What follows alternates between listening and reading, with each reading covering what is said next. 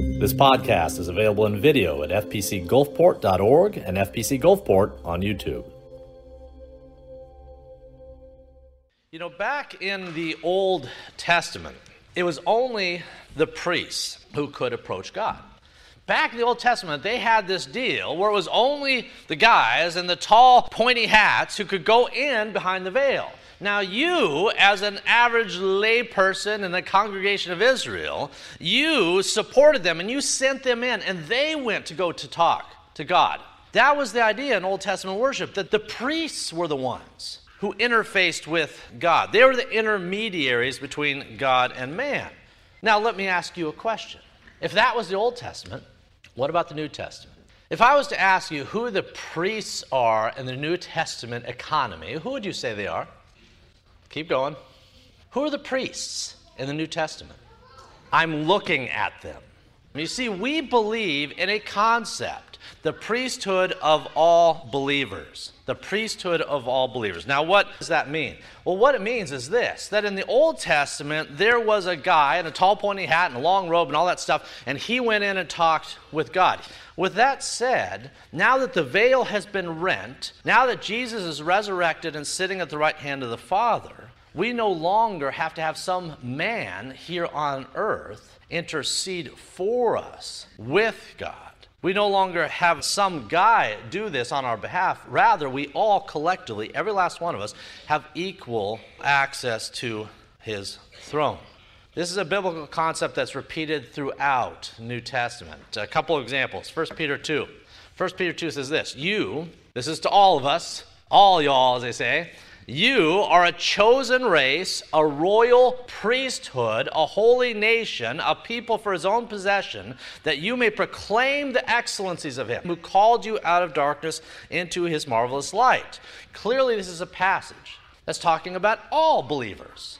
The book of Revelation says, to him who loves us and has freed us from our sins by his blood, and has made us a kingdom and priests to his God and Father, to him be glory and dominion forever and ever. We are all priests, the priesthood of believers. You and I can approach God, talk to him, we can worship him, which is what we're doing this morning. We can make offerings to him. We can do all these things in a priestly capacity. Now, with that said, I say all that as sort of a preamble to this point. If you are a priest, which you are, don't take my word for it, go to Scripture. If you're a priest, then what are your priestly duties? If you're a priest, what is your priestly duties? Well, principally, it's worship, right? Because that's what the priests were all about. Principally, it's worship. Now, when it comes to worship, how do you know what that looks like? If you're a priest, which you are, and the primary job of a priest is to worship, which it is, then what does that look like? What does that entail? Does God leave it to us to kind of figure out, either as individuals or as a church this morning? When it comes to what we're doing here this morning and glorifying and worshiping God above, has God left you and I to just figure out the best way to do it? I should see more head shaking no. Absolutely not. God has told us, and that's what today's passage is all about. If you would, look with me at verses 29 and 30 of today's reading. We'll look at that, and then we'll just work our way forward. Verse 29. When the Lord your God cuts off from before you the nations that you're going to dispossess, and you displace them, and dwell in their land. Remember, they were about to cross the promised land to go into Canaan. Jericho's walls were about to fall. The Canaanites were about to be crushed beneath the weight of God's own people. Well, when you do that, Moses said, because it's coming, verse 30 says, take heed. When you go there and you beat them down in the promised land and you take it over, take heed, verse 30, to yourself that you're not ensnared to follow them after they're destroyed from before you, and that you do not inquire after their gods, saying, how did these nations serve their gods? I also will do likewise. Moses is saying, when you get where you're going, for the love of all that's good and right and holy in the universe, please, please, please do not conform your worship to what they've been doing, because it's bad. For the love of all that's right and holy, do not do what you're going to be inclined to do, which is to go in the promised land and adapt to whatever custom they have. All right, as we said at the outset this morning, Moses wrote the book of Deuteronomy near the end of his life in order to give the Israelites some direction after he was gone. And Moses, he knew the people. He knew the people real well. Moses knew the people, and among the things that he knew about the people, he knew that they were really hard-headed. This was a hard-headed, obstinate bunch. Now, can you think of any examples when the people were hard-headed during Moses' administration? Well, there should be a lot of them because it's on virtually every page of every interaction. First off, you remember Moses, he leads them out of Egypt and across the Red Sea parts, and they get to the other side. And you would think that the people would be like, Moses is our man. Moses is the greatest. Long live Moses. But what happened? Well, they get to the other side, and their tummies start to rumble with rage. And so what do? Well, they grumble. They say, what's with this Moses guy? He brought us out here to die. At least in Egypt, we were eating well. I mean, yeah, there was the oppression, the occasional beating and the like, but we ate. Here, we're going to die. So they grumbled in the wilderness often. Then you remember the time, Jordan read this morning, that they get to Sinai, right? They get to Sinai, and God comes down. And it's so impressive. Voices going on, and there's thunder and lightning and fire on the mountain. And you would think that you would see such a thing, and you'd instantly, you'd become the most pious person around based on that sort of encounter. Well, not so much. Moses goes up the mountain, and 40 days later, or some time in between, the people start to worship just whatever they could dig up, a gold calf in this particular case. You think forward from that. You think of when they sent spies into Canaan, and while 2 of the spies said, hey, we can take them, the other 10 said, no way. They were scared and fearful, and they thought that they could not do what God said that they could, and so their punishment was that they had to wander around the desert for 40 years. Moses had seen all this. The people, Korah's rebellion, he had seen all sorts of just crazy stuff. The people were constantly rebelling. They were hard-hearted, hard-headed. They were just a difficult people. So Moses, again, he's near the end of his life. He's leaving them instructions, and they're still a fairly hard-headed bunch. A lot of them had died in the wilderness, but they're still a hard-headed bunch who seem to learn lessons the hard way. Now, before I go any further, let me step back to that gold calf thing just for a moment, because this is actually the best of all the examples here. If you remember in Exodus 32, Moses goes up the mountain to talk to God amidst all the fire and lightning. Now, when Moses left, you can see, he put on his knapsack or what have you, and he waves goodbye to all the Israelites, and they waved him, bye, Moses, and he goes up. At this point, he looked over the shoulder, and they were still behaving. When Moses left, the people were doing what they should be doing. However, when Moses got up to the top, it appears that God had a lot to say to Moses, and so he was there for 40 days, which is not a tiny amount of time, but it's not that long either. 40 days, 40 nights. Well, in that short window of time, the same people that he waved to a little bit earlier and all was well, in that short amount of time, everything fell apart. Everything fell apart. Exodus 32:1 says this, now, when the people saw that Moses was delayed coming down from the mountain, like a flight delay. When they saw that Moses was delayed coming down from the mountain, the people gathered to Aaron and said to him, come, let us make gods, plural, who shall go before us. For as for this Moses who's brought us up out of the land of Egypt, we don't know what's become of him. We don't know what's happened to Moses, Aaron. Have you seen him? I haven't seen him. We haven't seen him. It's been a while, so come.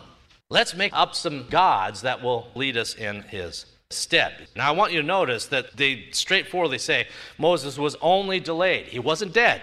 He wasn't gone forever. He was just delayed. And in the short amount of time, it's like the people had already moved on. It's like a guy gets in the boat, goes out in the Gulf, gets out there a ways, maybe gets a little lost or whatnot, and he's gone for 40 days, and he comes back and he finds his wife is remarried, his kids have nose rings, they call someone else daddy. He comes back, he's like, what? What has happened?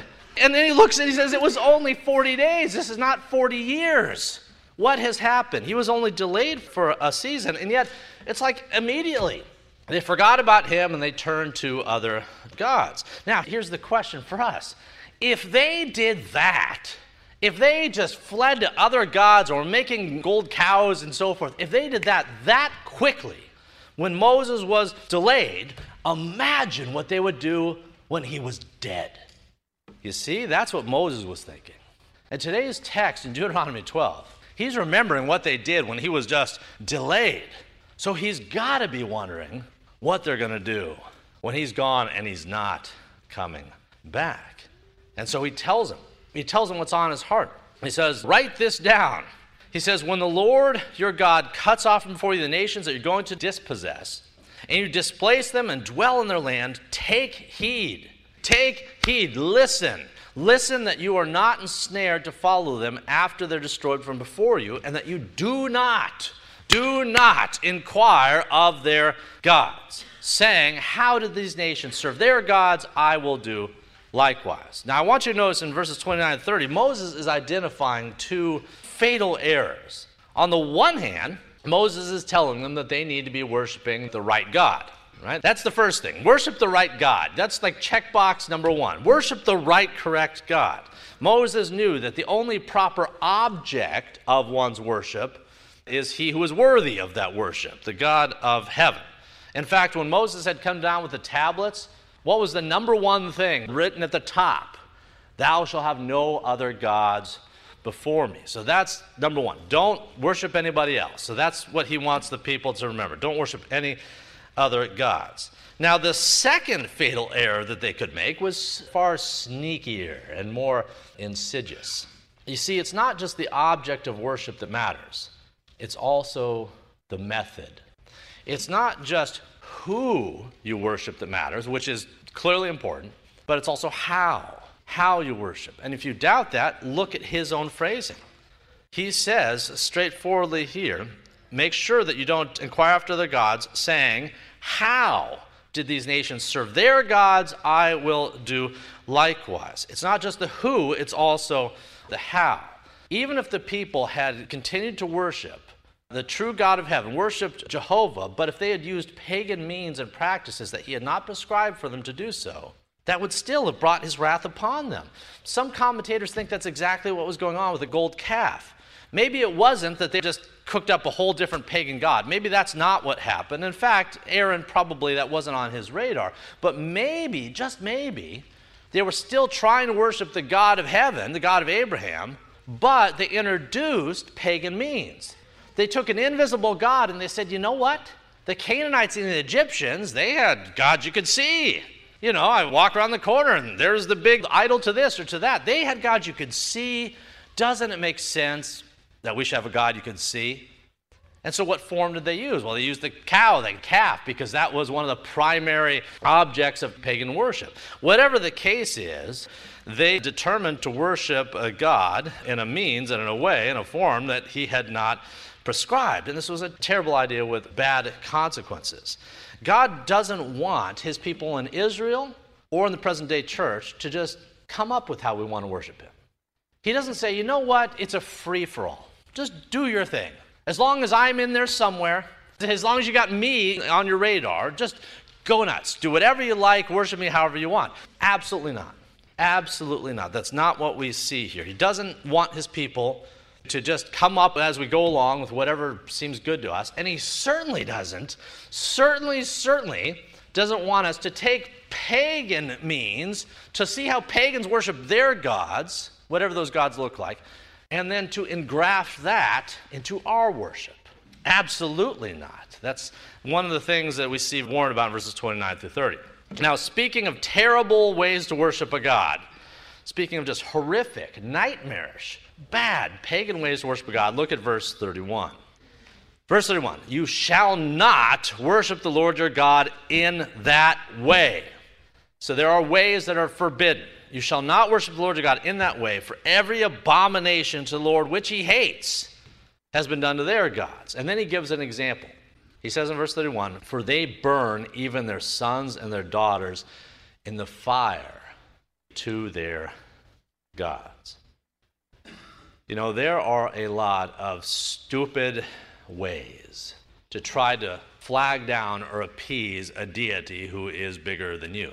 There are a lot of nightmarish ways to do that. With that said, the hallmark of any religious practice, be it the Canaanites, the Aztecs, whoever, the hallmark of any religious practice that has gone as far to the wrong end as you can, who has hit what you might call peak evil, is when a group, a religion determines to sacrifice its own children in order to appease their gods. Now, verse 31, where it talks about burning even their sons and daughters in the fire to their gods, I will tell you right now that for, about the next 4 minutes, I've got to be pretty blunt in order to do this any justice. So just be forewarned, I got to be pretty blunt about what this looked like, and I need to draw an application that I think might resonate as well. But it's PG-13 for the next few minutes here. In the land of Canaan, where the Israelites were going, child sacrifice was a dominant practice. As historians note, the Canaanites, what they would do is they would forge this metal deity, and then they would heat this metal deity up super hot, put it in the fires, the flames, and the like, until it was super, super hot with its outstretched arms. Then they would place the small children in the arms, at which point they would burn to death. This was a dominant practice. Now, what's going on in the minds of people that they get to that point? What's happened in one's mind that you think that if I do this horrible thing, that he thinks it's virtuous? Where's the disconnect here? Well, the people, again, this is peak evil. They'd been conditioned to think that even something as horrific as burning your own children alive was actually virtuous. Actually virtuous. And God smiles at these sort of things. What kind of God is that? As a side note, who wants to worship that? Who wants to worship this? Well, they did, evidently. Their society, the Canaanites, served evil gods using evil methods. Not just, bad, shaky methods, questionable methods. Evil methods. Questionable methods ultimately become evil methods left unchecked. But that's what they were doing, even if it involved the death of that which you would think would be precious to them, their own children. They did that. They offered their own children on the altar, the outstretched arms of these pagan, false, gross, hideous deities, and then they went back home, patted themselves on the back, and told themselves they had done something right. In our enlightened age, right, we look down our nose at that. We say, boy, what fools they were, those people from that culture far, far away a long time ago. How barbaric they would be to do such a thing. These heathens, We're much further enlightened than they are. Well, I will tell you a point blank. Modern day abortion mills put the Canaanites to shame. Try watching a video of an abortion that uses forceps, scalpels, suction. Tell me how enlightened we are. Watch a video of a child's body parts in a dish. You'll see that barbarism's not limited to just yokels from centuries past. Neither is sin. People still lay their children down on idols of choice or what have you, and call themselves virtuous. Is that not what we see in our own age? Molech, the god of the Canaanites, may go by a different name in our day, but he's still well fed. His worshipers still exist. Whatever the case, verse 31 invokes this horrific, terrifying example to demonstrate what can happen. To demonstrate what can happen when a society worships their impression of God on the basis of what their sinful heart tells them, not on the basis of what the true God has said. All right, let's look at verse 32. Verse 32, whatever I command you, be careful to observe it. You shall not add to it, you shall not take away from it. So Moses, again, he's writing to the people and says, look, I've been with you a long time. Well, here's the deal. What you have been told, be careful to observe. You see, it's easy to nod our heads to propositional truth, right? There's any number of things they could say here. We could go, amen. It's not hard to get folks to nod their head to propositional truth. The hard part is for folks to be careful to observe that truth in their own walk. Monday, Tuesday, Wednesday, Thursday, and Friday. Well, here we see that we're supposed to be careful to observe what God has told us, neither to add to it, take new doctrines and to start stacking them, new traditions, what have you, on top of what God has given us, and we're certainly not supposed to take away.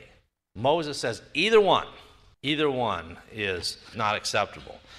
Back in 2009, my family, we moved to Wyoming to serve as church planters, little tiny coal mining town northeast Wyoming. Now, at that time, I was incredibly green. To listen to my sermons or look at my notes from that time is just one of my greatest embarrassments to this day. Very, very green. I had a lot to learn. And so at that time, planting a church in Northeast Wyoming, I said, well, what can I do to prepare myself to do this job better? And I said, I will consult my local library. I'll go find books that deal with church planting. I'm here to be a church planter, so there's a lot of books. I'll go read them. Now, here's one of the many mistakes I made. I wasn't that selective at which books and which authors I chose from. So I looked up all sorts of books on church planting, and I read them all as if they were all equally valid or equally right. I wasn't very selective. I picked a number of books by large, say, mega church sort of pastors, and I figured at that time, like I suspect many of us would, that, hey, they've clearly been successful, therefore they must have something to say. They must have something I can learn from. Now, the more I read these books, the more I realized, wait a second, this isn't what they taught in seminary. This isn't how this is supposed to be done. The more I read some of these books, not all of them, but some of these books, I realized that some of the means that were suggested for growing a church were means that I couldn't reconcile with Scripture. Now, one of the things that stood out was there was a repeated emphasis on making worship relevant and accessible to non-believers and visitors and the like. Now, at face value, if you're at 10,000 feet, that doesn't sound horrible. Make church accessible, relatable, so visitors and non-church people can become church people. At face value, it doesn't sound scandalous. However, what does it mean to make church relevant? What does it mean to make it accessible? What does it mean to conform church in such a way that people can acclimate to it from the outside, lost folks, non-believers, and the like? The books basically suggested that from a church standpoint, church needs to feel pretty relatable in order for lost people to want to get plugged in. Now, let me make clear, evangelism is good, and we absolutely should. We absolutely should be reaching out to the lost. Evangelism is a good thing. We should want non-believers and visitors to visit our church. But there's a caveat. There's a caveat here. See, a worship service should never be tailored. It should never be tailored in order to best fit the wants of lost people. A church service should not be tailored to acclimate lost, unregenerate sinners to what it looks like to attend a worship service. Now, beyond that, and get ready for this, a worship service should also not be tailored to fit the wants of saved people. On the one hand, you don't tailor the worship service to fit the wants and needs of goats and wolves and the like. That doesn't make any sense, right? I hope we can agree to that. But here's the thing. You also don't tailor a worship service to meet the wants of the saved people. So what's left?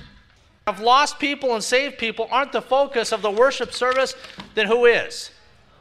God is. This should be tailored. Everything around us, should be tailored with the idea that God is our principal concern. He is the focus. This isn't Rotary. This isn't a social group that we're all just part of.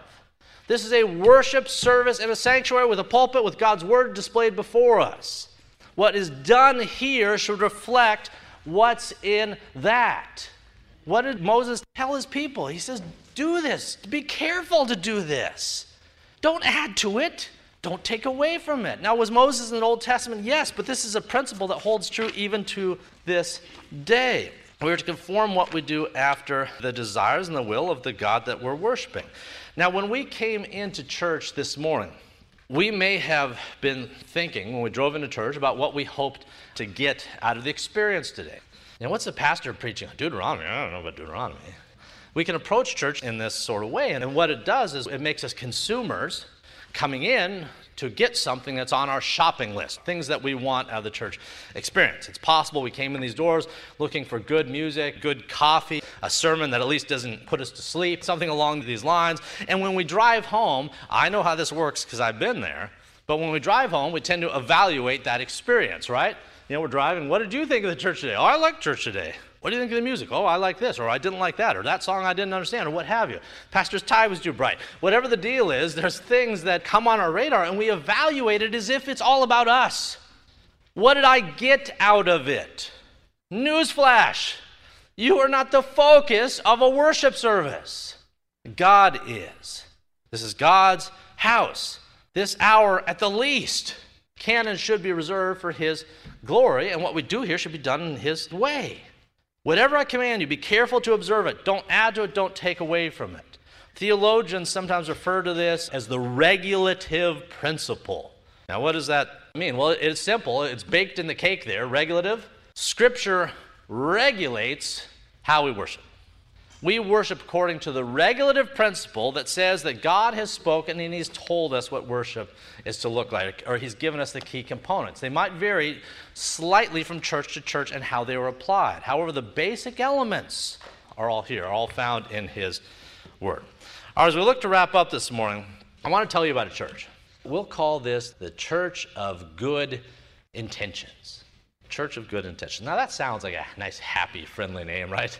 The Church of Good Intentions. It sounds like a nice, happy church filled with undoubtedly nice, happy people. Now, if you were to go to such a church, what sort of experience would you have? How would the Church of Good Intentions craft its liturgy, craft its worship, craft all that it does? Well, there might be a lot of approaches. They might do the sort of things that, I don't know, if you look back in the Old Testament, there was another pair of guys. They were actually nephews to Moses. Their names were Nadab and Abihu. They might do the sort of things that Nadab and Abihu did on the time when they said to themselves, let's help God out. Let's come on in and find a creative, helpful new way to light incense in his tabernacle. Now that's very thoughtful of them, right? Well, maybe not so much. The Church of Good Intentions has another patron saint. His name is Uzzah. Now who is Uzzah? What nice, helpful thing did Uzzah did? Well, Uzzah, as some of you might remember, he tried to catch the Ark of the Covenant when it was sliding towards the mud, and he assumed that the mud was dirtier than his own sinful hands. Uzzah thought he had God's best interests in mind, right? I'm catching the Ark. I don't want to get dirty. He thought he had God's best interests in mind. Good intentions Uzzah had, irrespective, however, of anything God had said about not touching the Ark. Now, speaking of helpful guys, you can't look through the New Testament without coming across that helpful example of St. Peter. You remember the time when Peter very helpfully and very enthusiastically rushed up the hill, the Mount of Transfiguration, Jesus talking there with Moses and Elijah. And with all the good intentions in the world, Peter runs up and he says, hey, it's good we're here because we can make tabernacles, tents for all ya.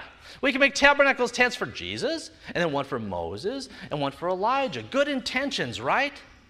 Well, before the words are even out of his mouth, God stops him and says, no, this is my son. Not Moses, not Elijah. This, Jesus, this is my son, you shall listen to him. The Church of Good Intentions repeatedly, even good people like Peter, repeatedly can think that they know what God wants.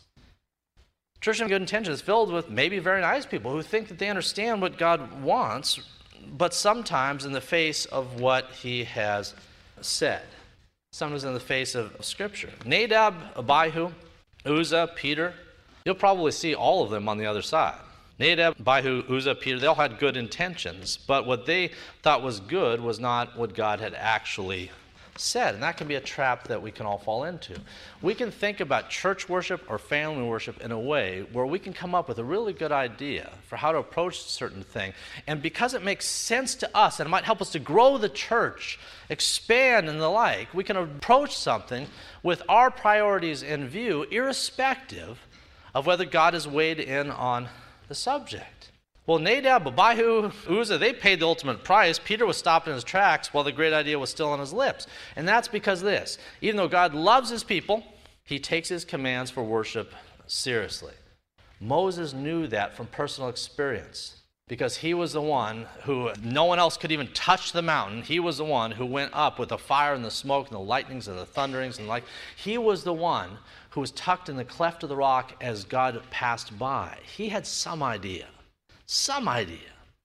of who God is and how we're supposed to approach him. He took off his shoes at the burning bush. Why? Because this was holy ground. He knew you approach God correctly, reverently, carefully, according to what he has said. This morning, you're a priest. It's no different for you. How you approach God when you come into church, how you approach God in your own worship, your own family time, is important. How you approach God is to be based on what God has said. You and I, we're all priesthood of believers, and because of that, we're all accountable to make sure that God remains the focus of our family and our church worship, and number two, to make sure that we worship Him according to what He has said. The imperative this morning as we go out these doors is to apply that to our own family life and also to apply it collectively to what we do in this house. Let's pray. If you'd like to check out additional recordings or videos by Dr. Toby Holt, please visit our website at fpcgulfport.org. And if you're on the Gulf Coast, come join us at 11 a.m. Sundays at First Presbyterian Church of Gulfport, Mississippi.